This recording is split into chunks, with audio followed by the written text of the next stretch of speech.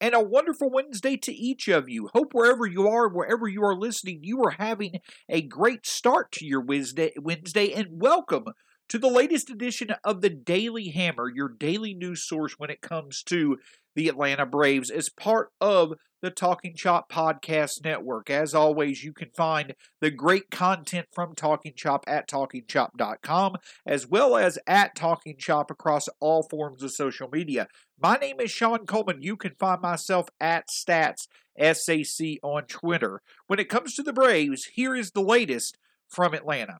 So obviously Atlanta, after a needed off day on Monday, the Braves got back to work on Tuesday when it came to a big series against the Cincinnati Reds, a team from Cincinnati who has really come on over the past few weeks and is starting to put some pressure on the San Diego Padres for the second wild card position in the National League when it comes to the playoff picture. And another big thing for the Braves was that over the next 2 weeks, this clearly was going to be their toughest series in terms of their opponents as they get to the middle of August. Well, of course, the Braves coming off winning 5 of their 6 games last week. One big narrative going into this series was that the Braves probably were not going to have as clear of an advantage when it came to the starting pitching as they had over the past few weeks against opponents, but also the fact that the Braves bullpen had allowed 3 runs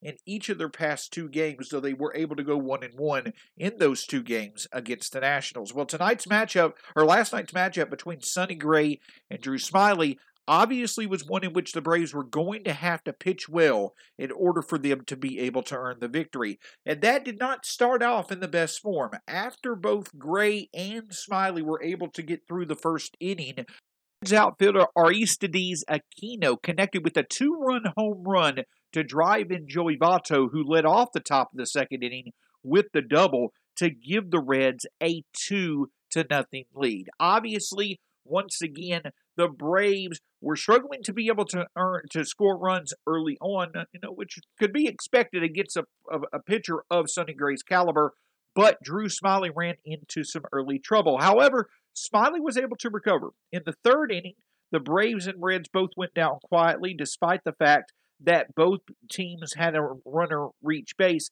And then in the fourth inning, Smyly was once again able to work around a walk to Joey Votto as he got Kyle Farmer to ground into a double play. Well, then finally in the bottom of the fourth inning, the Braves were able to get on the board themselves. After Freddie Freeman and Austin Riley recorded 2 quick outs, Dansby Swanson earned a walk, and then Adam Duvall connected with his 3rd home run since he had arrived in Atlanta since the trade deadline to tie the score at 2 apiece.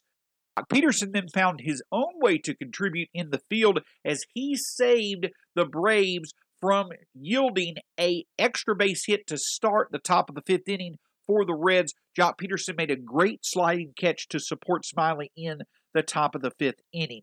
Smyly would wind up recording 6 innings on the night, one of his better outings of the year, and it certainly was a memorable one for him, as he not only went 6 innings, allowing only 2 earned runs, 2 walks, and 2 hits while striking out 7 Reds batters. It was really only 1 bad pitch that resulted in Smyly giving up the 2 runs. It also was memorable because Smyly was able to put on this performance with his dad in attendance, a cancer survivor. So certainly a great night all around for Drew Smyly. But in support of Smyly, the Braves decided in the bottom of the 6th innings that they were ready to strike once again, as Stephen Vogt was able to earn a bases-loaded walk to give the Braves a 3-2 lead. Well, after that, the Braves bullpen went to work. Luke Jackson recorded a scoreless top of the 7th inning with 2 strikeouts while yielding a walk, while Richard Rodriguez ran into a bit of trouble, his first real bout of trouble since he arrived in Atlanta. But through that trouble, the Braves called on Tyler Matzik to be able to come in and face off against Joey Votto, runners on 1st and 2nd, and 2 outs. Matzik was able to get Votto looking on a strike 3, in what was a rare occurrence in which Joey Votto had multiple plate appearances in which he was called out on a strike three looking. That's something that very rarely has happened in Joey Votto's career. But Matzik and the Braves bullpen was once again able to deliver. And then in the ninth, in the bottom of the eighth, after the Braves went down quietly, Will Smith, despite making things a bit more dramatic once again, by allowing a double to Kyle Farmer, he was able to shut the door by getting a game-ending double play to allow for the Braves to earn a 3-2 victory. And even more importantly than the Braves' victory, on the same night that the Braves were able to get a series-opening win against the Reds, the Phillies, as they started a very tough stretch of their season,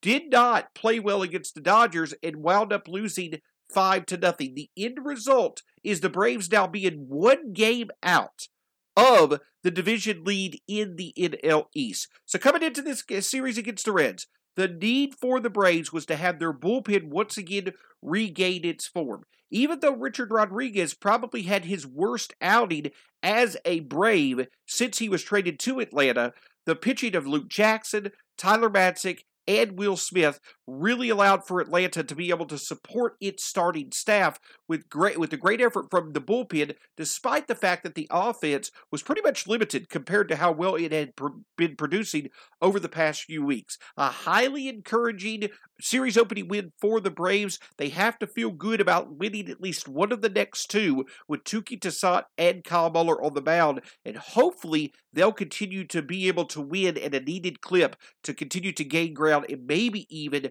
regain their spot at the top of the NL East division. Another day is here, and you're ready for it. What to wear? Check.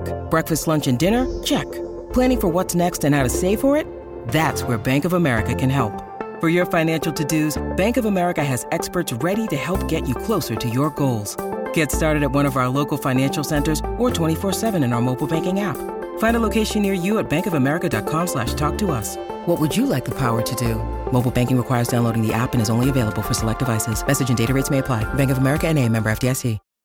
Obviously, the performances of Drew Smyly and the Braves bullpen were big reasons why they were able to earn a big victory on Tuesday night against the Reds. But once again, Adam Duvall delivered in a key moment, delivering a key hit via a home run that played a big part in a Braves victory. But the thing about it is that this has happened now via the second time that Adam Duvall has been acquired by the Braves. Of course, as many of us remember, in 2018, Duvall was acquired by the Braves at the trade deadline in exchange for names such as Lucas Sims and Matt Whistler. And while Duvall was viewed as hopefully being a potential boost to the Braves lineup, he was absolutely horrendous during his time with the Braves in 2018. While many had thought that Duvall may be let go, his contract would not be renewed during the 2018-2019 offseason, the Braves decided to bring him back, and they sent him to Gwinnett in order to hopefully help him regain his offensive form that he had showed earlier in his career. And while he did spend much of 2019 at Gwinnett, once he returned to the Braves in 2019, he has done nothing but produce in a Braves uniform since that time. In now 379 plate appearances for the Braves since the 2019 season to the present, in 379 plate appearances, Adam Duvall has hit 29 home runs and produced 62 RBIs, an incredibly productive clip when it comes to being a source of home runs and RBIs. And several of those home runs have come in big moments, including the stretch run for the Braves last season to get into the playoffs. Obviously, the big home run off Jack Flaherty in the 2019 playoffs, and now both him and Jorge Soler have delivered home run after home run that have been key contributing factors to the Braves winning 6 out of their last 7 games and now being within one game of the NL East division lead. Furthermore, a big reason as to why Duvall has been so productive for the Braves over the past few seasons may simply come down to the fact that he just loves playing at Truist Park. 246 career plate appearances coming into last night at Truist Park and when it was SunTrust Park. Adam Duvall in those 246 plate appearances has produced a 9.903 OPS. Duvall has 100 or more career plate appearances at 9 different MLB parks. Of those 9 parks, what's even more enjoyable than his success at Truist is the fact that of those 9 parks, Duvall has been his most productive at Citizens Bank Park, home of the Phillies. In 112 career plate appearances, he has produced a 1.023 OPS at Citizens Bank Park. Second on the list of those 9 parks is Truist Park. Third on the list is Wrigley Field, where Duvall has produced a 900 OPS against the Cubs. And then fourth on the list is Busch Stadium, where in 128 career plate appearances, Duvall has a .866 OPS. So not only should fans love Duvall for how productive he's been over the past 2 years and the big hits that he delivers time after time, despite Truist Park, Duvall does his best work against 2 of the Braves' biggest rivals in the Phillies and the Cardinals. Obviously, Duvall has said multiple times that he loves playing in Atlanta. He certainly has become a fan favorite, and it also seems as if that he is at his best when he's in the Braves uniform, or of course, as we know, playing against the Braves earlier this year. His production could not have come at a better time, and hopefully he will continue to play at a high level as the Braves continue to make their play to be at the top of the NL East division and get into the 2021 postseason. But another key development yesterday was some news off the field. It was announced that reliever A.J. Minter, who had been sent down to Gwinnett a few weeks back to hopefully right the ship and get back to his 2020 form, he certainly has been nothing but absolutely sensational for the Stripers. He was recalled to the Braves. In a corresponding move, Shane Green was designated for assignment. Obviously, Shane Green was a sensible signing by the Braves earlier this season as a way to hopefully bolster the bullpen. Unfortunately, Green, time after time, has struggled when he's been called upon, and as a result, with many pitching talents returning to Atlanta from injury, Shane Green certainly stood out as being one of the names that the Braves were most likely to part with, and that's what occurred yesterday. However, perhaps an even more significant move will happen today when catcher Travis d'Arnaud returns to Atlanta after being away from the team for over 3 months due to an injury to his thumb. d'Arnaud certainly has been productive down at Gwinnett in his rehab assignment, and his return could not come at a better time. As we mentioned, the Braves catching unit has been the worst offensive catching unit in the majors over the past 2 months.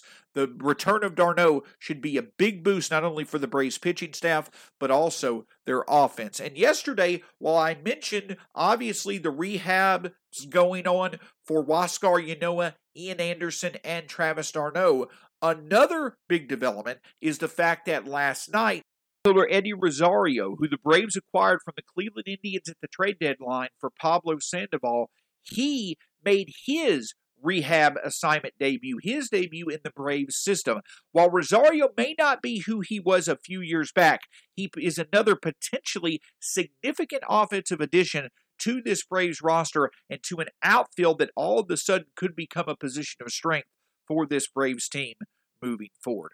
Hopefully, with the return of d'Arnaud, the Braves will be ready and able to get some scoring done early and often tonight as they look to support Touki Toussaint against the Reds, who will throw Wade Miley. The Braves have had a lot of success last week against veteran left-handers in St. Louis. Hopefully, they'll be able to tap into that production and get another needed victory against a talented Reds team. We can't thank you enough for joining us on this edition of the Daily Hammer, your daily news source on the Atlanta Braves from the Talking Chop Podcast Network. Of course, it's just one of many great options to listen when it comes to the Talking Chop Podcast Network. You obviously have the Road to Atlanta podcast, which has released a few great episodes over the past couple of days, talking in depth about the midseason top 30 Braves prospects, featuring talents such as Eric Cole, Matt Powers, and Garrett Spain. Of course, the Talking Chop podcast itself, featuring great analysis from Brad Rowland and Scott Coleman. Of course, along with our podcast, there's all the great coverage and content at talkingchop.com in terms of the games that are played, as well as perspectives both on and off the field. You can find that content not only at talkingchop.com, but also at talkingchop across all forms of social media. My name is Shawn Coleman. You can find me at StatsSAC on Twitter. It's been great joining you. Hopefully the Braves will get another victory tonight, and we'll talk to you again tomorrow here on the Daily Hammer.